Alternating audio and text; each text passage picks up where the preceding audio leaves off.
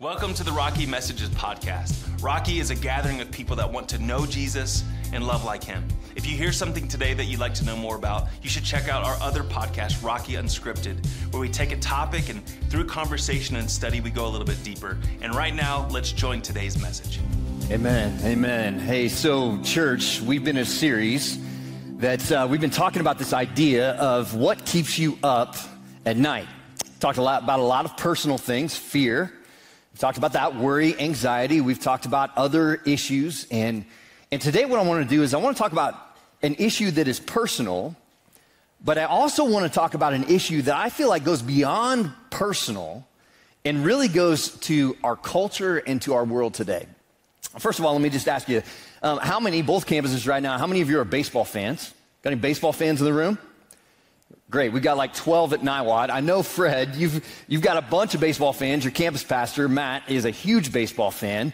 But it's October, man. We're talking World Series. Started Friday night. If you watch the World Series Friday night, Arizona Diamondbacks against the Texas Rangers, you saw an epic game.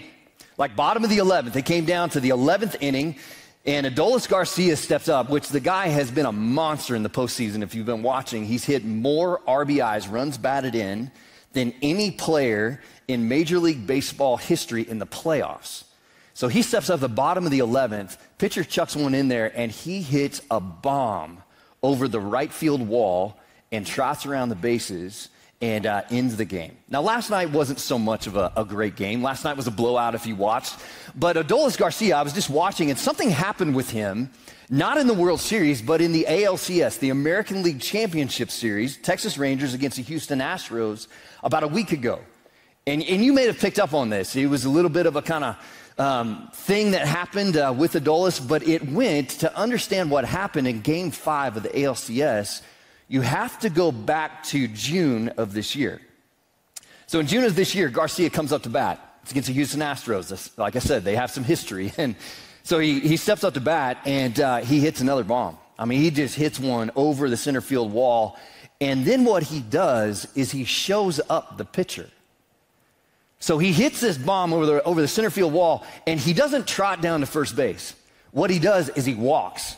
He walks down to first base, he flexes, then he throws down his bat, stares down the pitcher, and then finally starts jogging around the bases. And Martin Maldonado is Houston Astros catcher, and he stands up, and all of the Texas Rangers come out to like congratulate Garcia at the plate, and Maldonado just turns around, and he took exception to the disrespect of his pitcher, so he starts jawing with the guys at the plate. And if you know baseball, you know what happens. Like as soon as somebody gets a little sideways and lines are drawn and somebody steps over that line, bench is clear, everybody comes to home plate. Didn't end up being a bench clearing brawl, but definitely lines were drawn. So fast forward, Game 5. Game 5, Garcia's up to bat. It's early in the game. He hits another bomb and it's like deja vu, exactly the same thing. He walks down the line, he flexes, doesn't look at the pitcher this time, but he turns and he flexes at the crowd, throws down his bat, and then finally starts jogging around the bases. So he comes to the plate, nothing happens. But if you know baseball, you know what happens the next time he gets up to bat. Check it out. Season combined. And he gets hit by the first pitch here and gets right in Maldonado's ear. The benches are clearing in the American League Championship Series.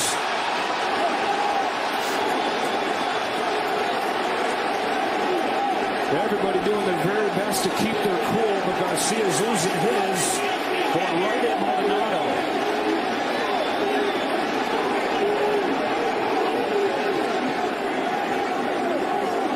Bullpens have emptied. More important than ever right now that everybody keeps their cool, understanding the bigger picture of this series and this season. Well, you can understand why he's so hot. That's a 97-mile-per-hour fastball up near the shoulder. And a lot of it might have to do with how long he walked after he hit that home run. That's baseball, right? Now, usually what happens is Garcia gets cranked, and what does he do? He goes after the pitcher. Well, he knew it wasn't the pitcher this time. He knew it was Maldonado, the catcher. And so he gets up in his face, and what happens? Man, the lines are drawn. Like, bench is clear, and that's what you've got. I mean, in baseball, what happens is it's a retaliation culture. It's like, you hit my guy, I'm going to hit your guy. And I would just step back and say that that is a picture, not just of baseball. Would you not agree that that's a picture of our world today? Lines are drawn. Sides are taken. I'm right, they're wrong. And when it gets to extreme situations, what happens is it becomes that we demonize the person who's on the other side that's different than us, that we don't like, or that's done something that has hurt us. We demonize that person, but then it goes even to the point of not only do we dehumanize or demonize that person, we dehumanize them. And when you're willing to see a person as less than human, you're willing to do things and act accordingly. Now, if we just give examples going around our world, everybody, I mean, you have to live in a hole to not see on the news what's been happening in Israel. Like, you just step back in that situation, that is, the lines have been drawn for years and years and years. There's a whole lot of, I'm right and you're wrong, and this is mine, and that's not yours, and just this whole thing that has escalated over the years. And then we see a war that started about a month ago, and all the lives that have been lost and all the different things. And we have to just say, you have to say that when you look at that situation, what Hamas did was absolutely evil.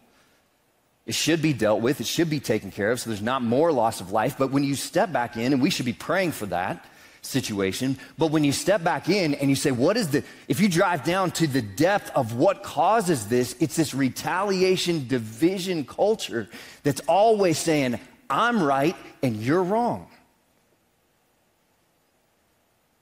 And when you look at that situation, when you see someone, when it just escalates and escalates and escalates and escalates to where you say, that person's not even human, you'd be willing to do things that are absolutely evil and horrible.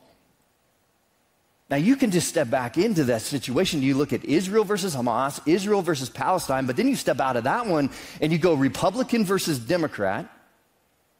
You go pro-life versus pro-choice. You go white versus black. You just keep going down the cultural line of all the different places that we divide and draw lines and point fingers and say, I'm right, you're wrong, and because we're different, you're evil. Now, we can just point fingers and we can look at it and say, well, that's kind of in the world, but Sean, that doesn't invade my world. It does, because it invades my world. If I look at family, if I look at work, I can give you four different instances that I won't go into, but I could give you four different instances, two at work, one in my neighborhood, and one in my extended family, that lines have been drawn, and I'm telling you, it's been hurtful, and it's personal relationships that I've had. One was a neighbor over a stupid dog, right? And all of a sudden, lines are drawn, police were called, I mean, all kinds of different things. One with a family that I haven't actually talked to a family member in 23 years.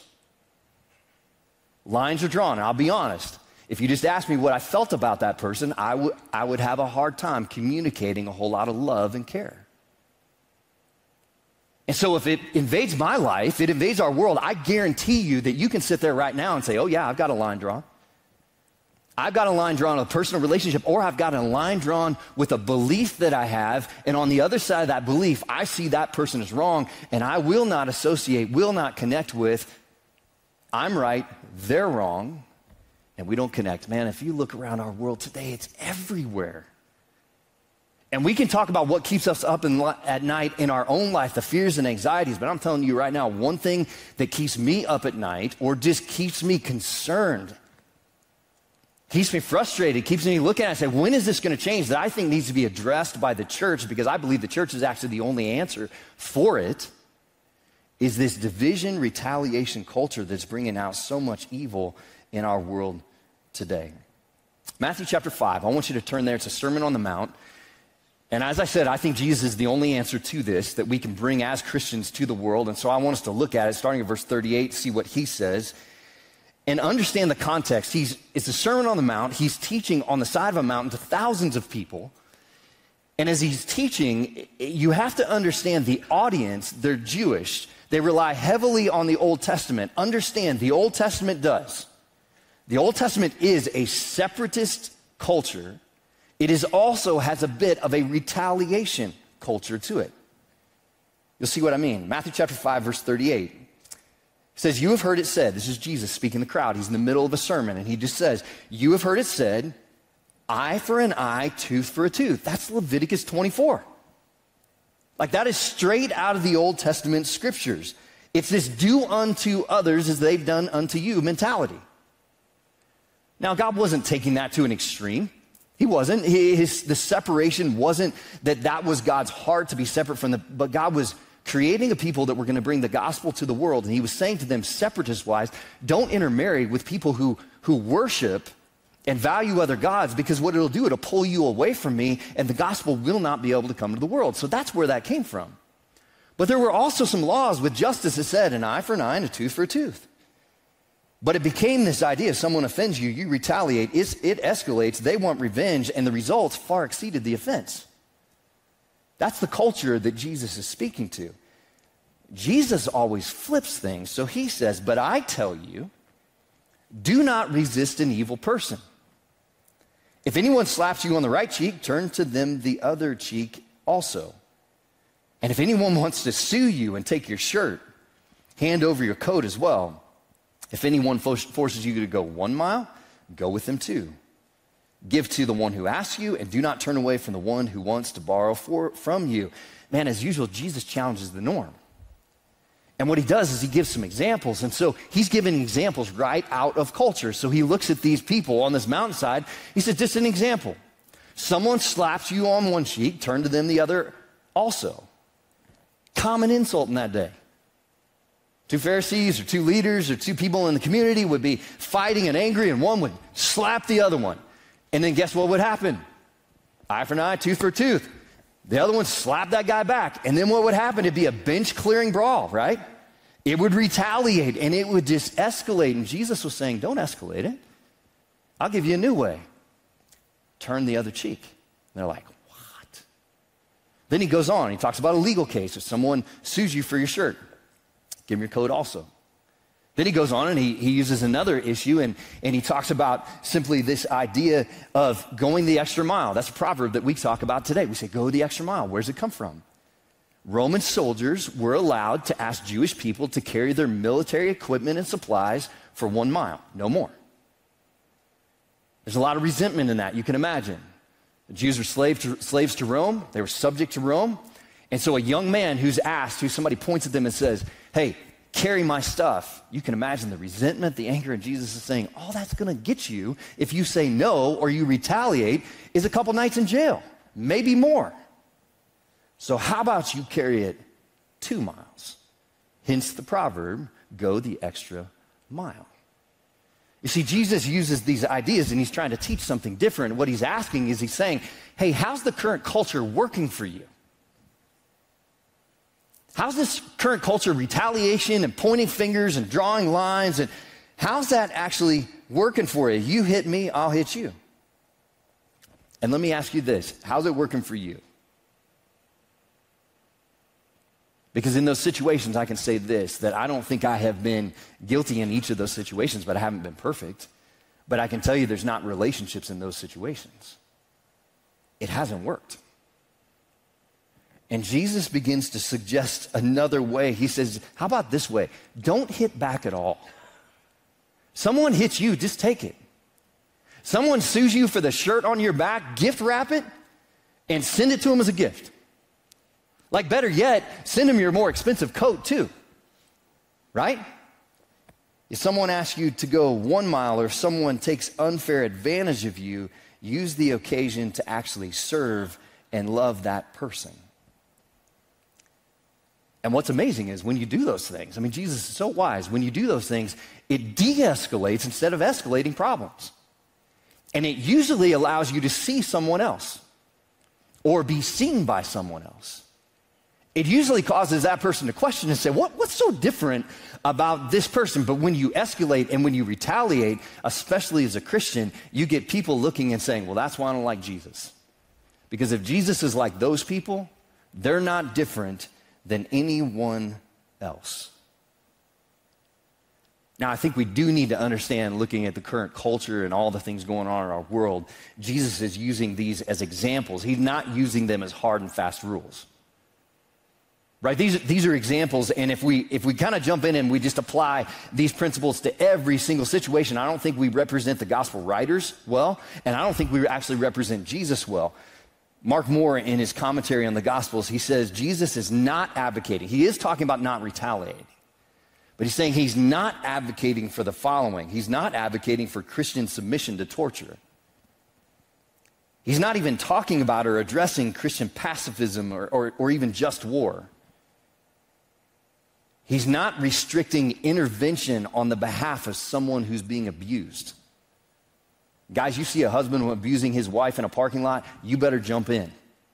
Like Jesus flipped tables, right? He flipped tables. I mean, Jesus was a guy that was strong and saw something that was wrong and he stepped in. He's not even talking about those kind of situations. He's talking about our own desire to get even. He's not talking about, Mark Moore says, forbidding self-defense. And he's not talking about prohibiting retaliation by the state. Hence, against terrorism, those kind of things. Romans chapter 13, verse 4 actually deals with that. It says, for the one in authority is God's servant for your good. But if you do wrong, be afraid. For rulers do not bear the sword for no reason. They are God's servants, agents of wrath to bring punishment on the wrongdoer. See, what Jesus is just simply saying is he's saying, don't be like the world. I'm not talking about some of these other issues. I'm just talking about when the world draws lines and says, I'm right, you're wrong, and because I'm right, I'm good, and because you're wrong, you're evil. And then the division that begins to happen around that, because you see this, we even do this sometimes. When we say, I'm right, then we start looking for other people that are just like us. And we'll associate with those people, but we will not cross that line and actually ever hear the story, ever talk to, ever connect with someone who's on the other side of that line. And Jesus is saying, when you do that, you demonize other people, you dehumanize people I created, and you don't act like me. Jesus goes on, or actually, before we get there, Rick Warren, former pastor of Saddleback Community Church in Southern California, has a great quote on this. He says, our culture has accepted two huge lies. The first is that if you disagree with someone's lifestyle, you must fear or hate them. Think about the different disagreements you might have about someone else's lifestyle, the way they live, what they believe about certain things. He says you must fear or hate them is the belief. The second is that to love someone means you agree with everything they believe or do. Both are nonsense. You don't have to compromise convictions to be compassionate. You see, what Jesus is saying is don't be like the world, because what the world does is the world draws lines. The world draws lines and they divide over what they believe is right and wrong. And what's right is wrong is subjective to them, and they say, no, I'm right, and you're wrong, and so we put that other person on the other side of the line, and we're not even kind. What Jesus is saying is don't draw lines, and just don't be mean. I mean, that's a novel idea, right? Don't be mean. He's saying be like me, and if you watch what Jesus did, Jesus didn't draw lines, he began to just love people. Jesus actually accepted people he did not agree with and never affirmed with their belief, and never affirmed their beliefs, but he actually accepted and loved them. Jesus actually sat down with people and he would begin to just ask them their story. When's the last time you sat down with someone you totally disagreed with, fundamentally disagreed with, and asked them their story and asked them why they believe what they believe? See, we divide so much that we create so much division. There's a chasm in between that we can't even sit down over coffee and just say, hey, help me understand, man, I'd love to hear your story. Jesus asked people's story. He was slow to anger. He was quick to love. He shared truth without trying to argue people to his point of view. Jesus didn't try to be right. He tried to be helpful. He allowed people to belong before they believed. You see, Jesus didn't even see lines. Like when it comes down to it, the world draws lines. What Jesus did is Jesus actually crosses lines. Jesus crossed lines, met people where they were, and began to get to know their story. But in reality, what actually happened is Jesus didn't even actually see lines. And when you don't see lines, what you begin to do is you begin to see people. In 2019, I took 19 people from here, from Rocky, and we went to Israel. It was the first time I had been to Israel. We went with a group that their focus was about 50-50. It was about 50% seeing the sights of the Holy Land, and it was 50% meeting the people. Guys, I'm telling you this, man, I loved seeing the sights of the Holy Land. It was wonderful. But you take that times 10, and I loved even more meeting with the people. I remember sitting down with a Muslim imam, and he shared some things that he believed from his book and began to teach us, and we just listened to try to get a picture of what the tenets of Islam were and just began to listen. I remember meeting with a Palestinian Christian Bible college professor and listening to him, who lived behind the walls, lived in Palestine, and began to hear him talk about his perspective. We met with many different people from Israel, many different Jewish people. We met with all kinds of groups. But my favorite meeting, my favorite connection was with a guy named Zaki. Zaki was our bus driver. And we would take the buses through and we'd go see all the different places. Zaki was a Palestinian Muslim who had his papers and had his Israeli citizenship. So he lived in Palestine, but he would cross through the wall each day, and he would come, get in the bus, and drive us around. And we went to one particular restaurant one night, and I remember just laughing and joking around with Zaki, and we talked to him, but I remember feeling a distance because there was a bit of a language barrier. I mean, he could speak some English, but it was broken, and it was a little difficult to. And I remember also just not knowing much about this guy. Seen a lot of things on the news. Wondering, like, where does this guy come from? What does he think about all the different issues? Where does he stand on different things religiously and politically? One particular night, we went to a restaurant, and my wife and I had an opportunity. Leader of the trip came up, and he said, hey, I want you to sit at dinner with Zaki and his wife. She's coming tonight. She had not met the group yet. She did not speak English at all. And so we didn't know exactly how that was going to go. We sat down, and immediately we just began to talk. And Zaki would try to interpret for his wife, and we would talk through. And finally, I'm just trying to think of how can we just make some connections on. I said, Zaki, why don't you and your wife tell us about your family? Zaki pulls out his phone, and he goes to his pictures, and he pulls up, and he says, here's my family. And guess what? Zaki had 4 kids just like me. And he begins to show the pictures of these kids that are similar ages because we were the same age. Similar ages to us, a few that were just a little bit younger. And he began to just describe and tell us their names and tell us about each kid and tell us what they were good at and what they did. And I'm just sitting there, and then he says to me, hey, Shan, could you show me your children? How many kids do you have? And so I don't have a whole lot of pictures, but my wife pulled up Facebook and she showed the pictures of our kids, and she began to explain, and we began to talk about our 4 kids who are about the same age. And we begin to have this discussion, and all of a sudden, any lines that I may not understand and may not have seen or wondered if were actually there went out of the way, because all I began to see in this moment was Zaki, a guy much like me, that happened to be born into a different part of the world, into a different family that believes something different, but had 4 kids just like me, a wife just like me. Parents lived just right around them, just like ours do. It was so eerie and interesting of how we just began to laugh. The other groups got done at their table, and they're sitting there, just keep staring at us, and it's 2.5 hours later, and we're like, guys, hold on. We're just having too much fun. At the end of the conversation, Zaki's wife looks at her husband. She's not looking at us. She looks at her husband, and she's saying something very intense. And Zaki looks at me, and I said, what's she saying? And he said, she wants you to go home and to tell the people there that we're not bad people.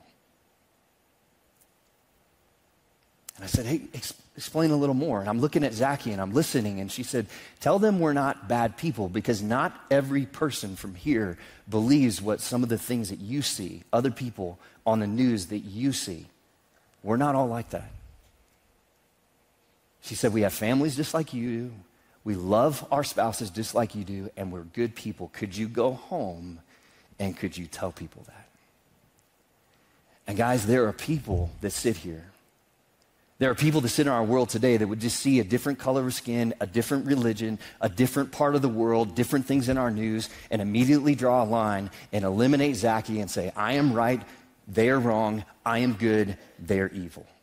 In reality, what God says is you are a creation of God, Shan, and so is Zacchaeus. And if you draw a line and you treat people and you dehumanize and you demonize people on the other side of the line, whoever that person is, they may never have a chance to actually understand the one who created them, the one who loves them, the one who wants to forgive them, and the one who wants to spend eternity in heaven with them. And my question to you is, who have you drawn a line with? Man, when I just look at what keeps me up at night about this issue, I just see it everywhere. I see it in high schools and middle schools where people look at other kids and they just draw lines. I see it in adults. I see it in families, even where husbands and wives draw lines. Or family groups and family groups draw lines. Or churches and churches draw lines. Jesus goes on and he says, here's what it means to cross lines. He says, you have heard it said, love your neighbor and hate your enemy. There it is again.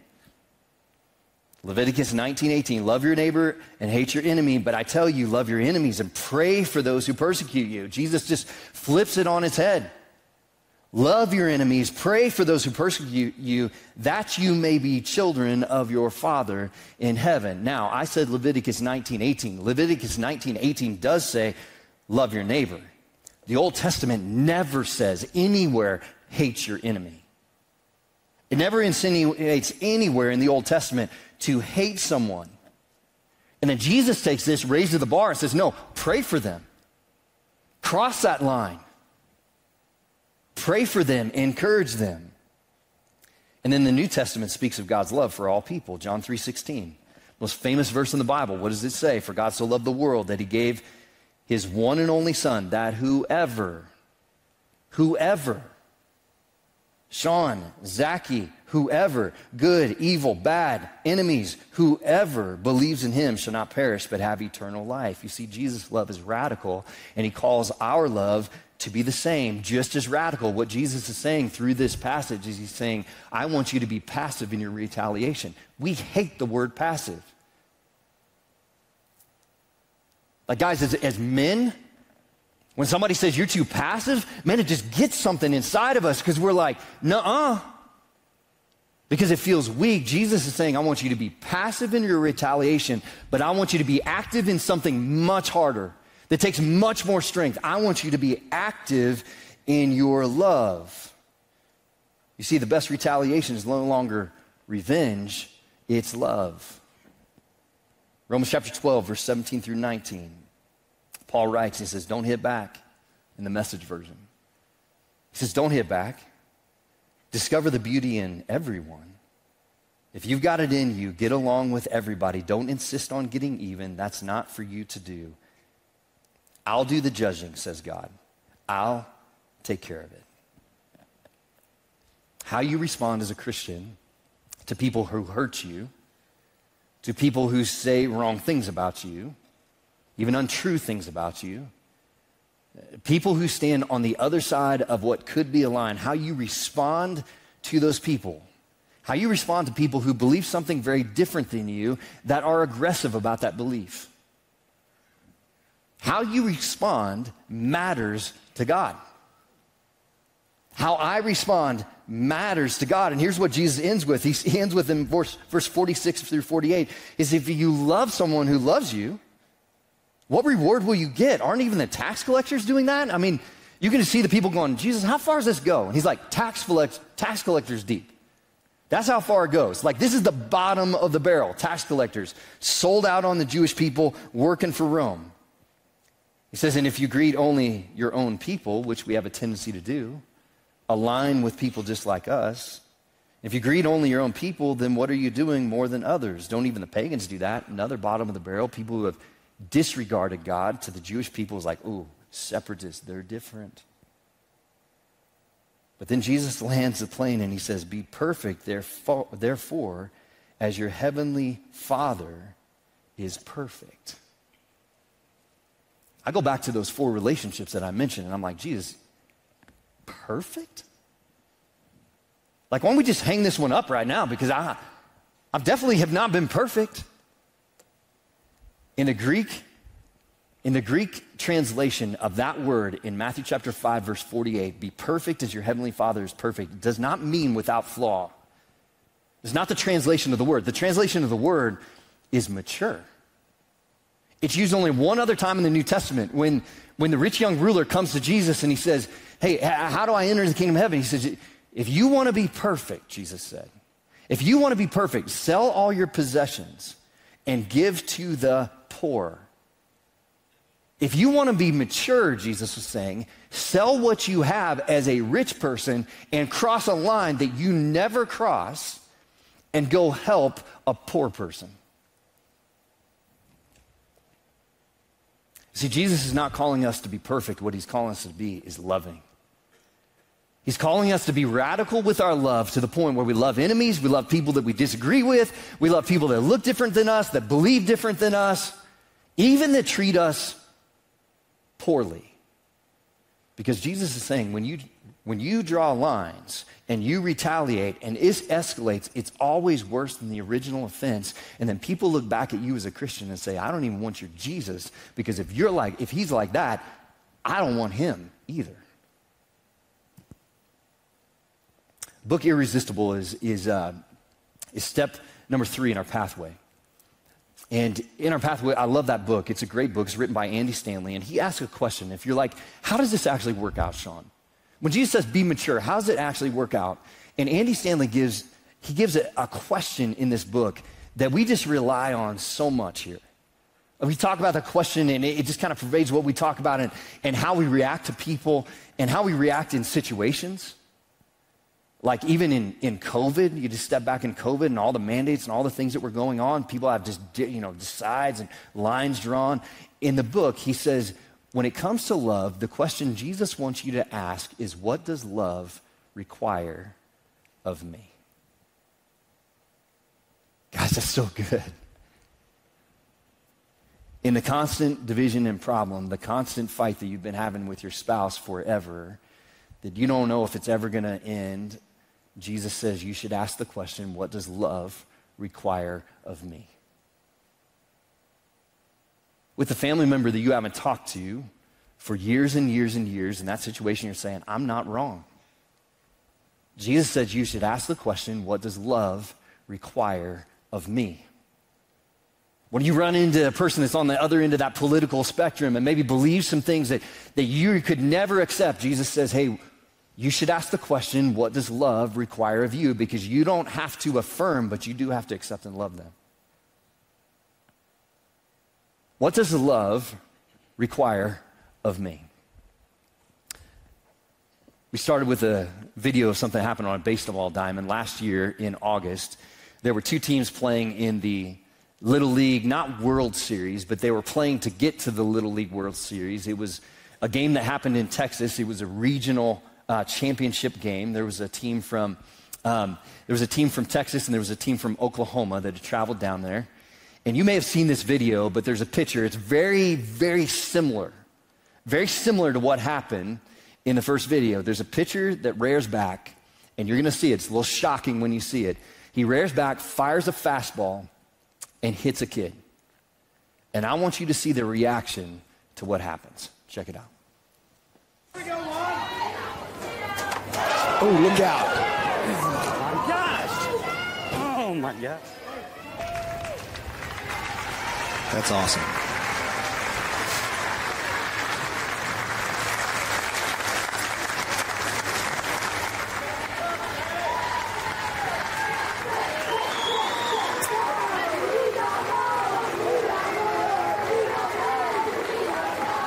Wow, that is a tough kid right there.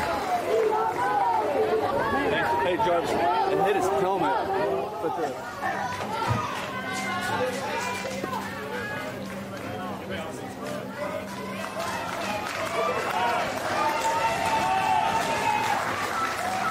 this is really cool because as a pitcher, Bubs looks shaken up right now because of what he did. And look at Zay Jarvis. This is such great sportsmanship. He wants him to know that it's okay, that he'll be fine. Hey, bud. That's right. Let's go. Look at me. Look at me. You're all right. Amazing. You're all right. Look at me. Hey, look. You can do it.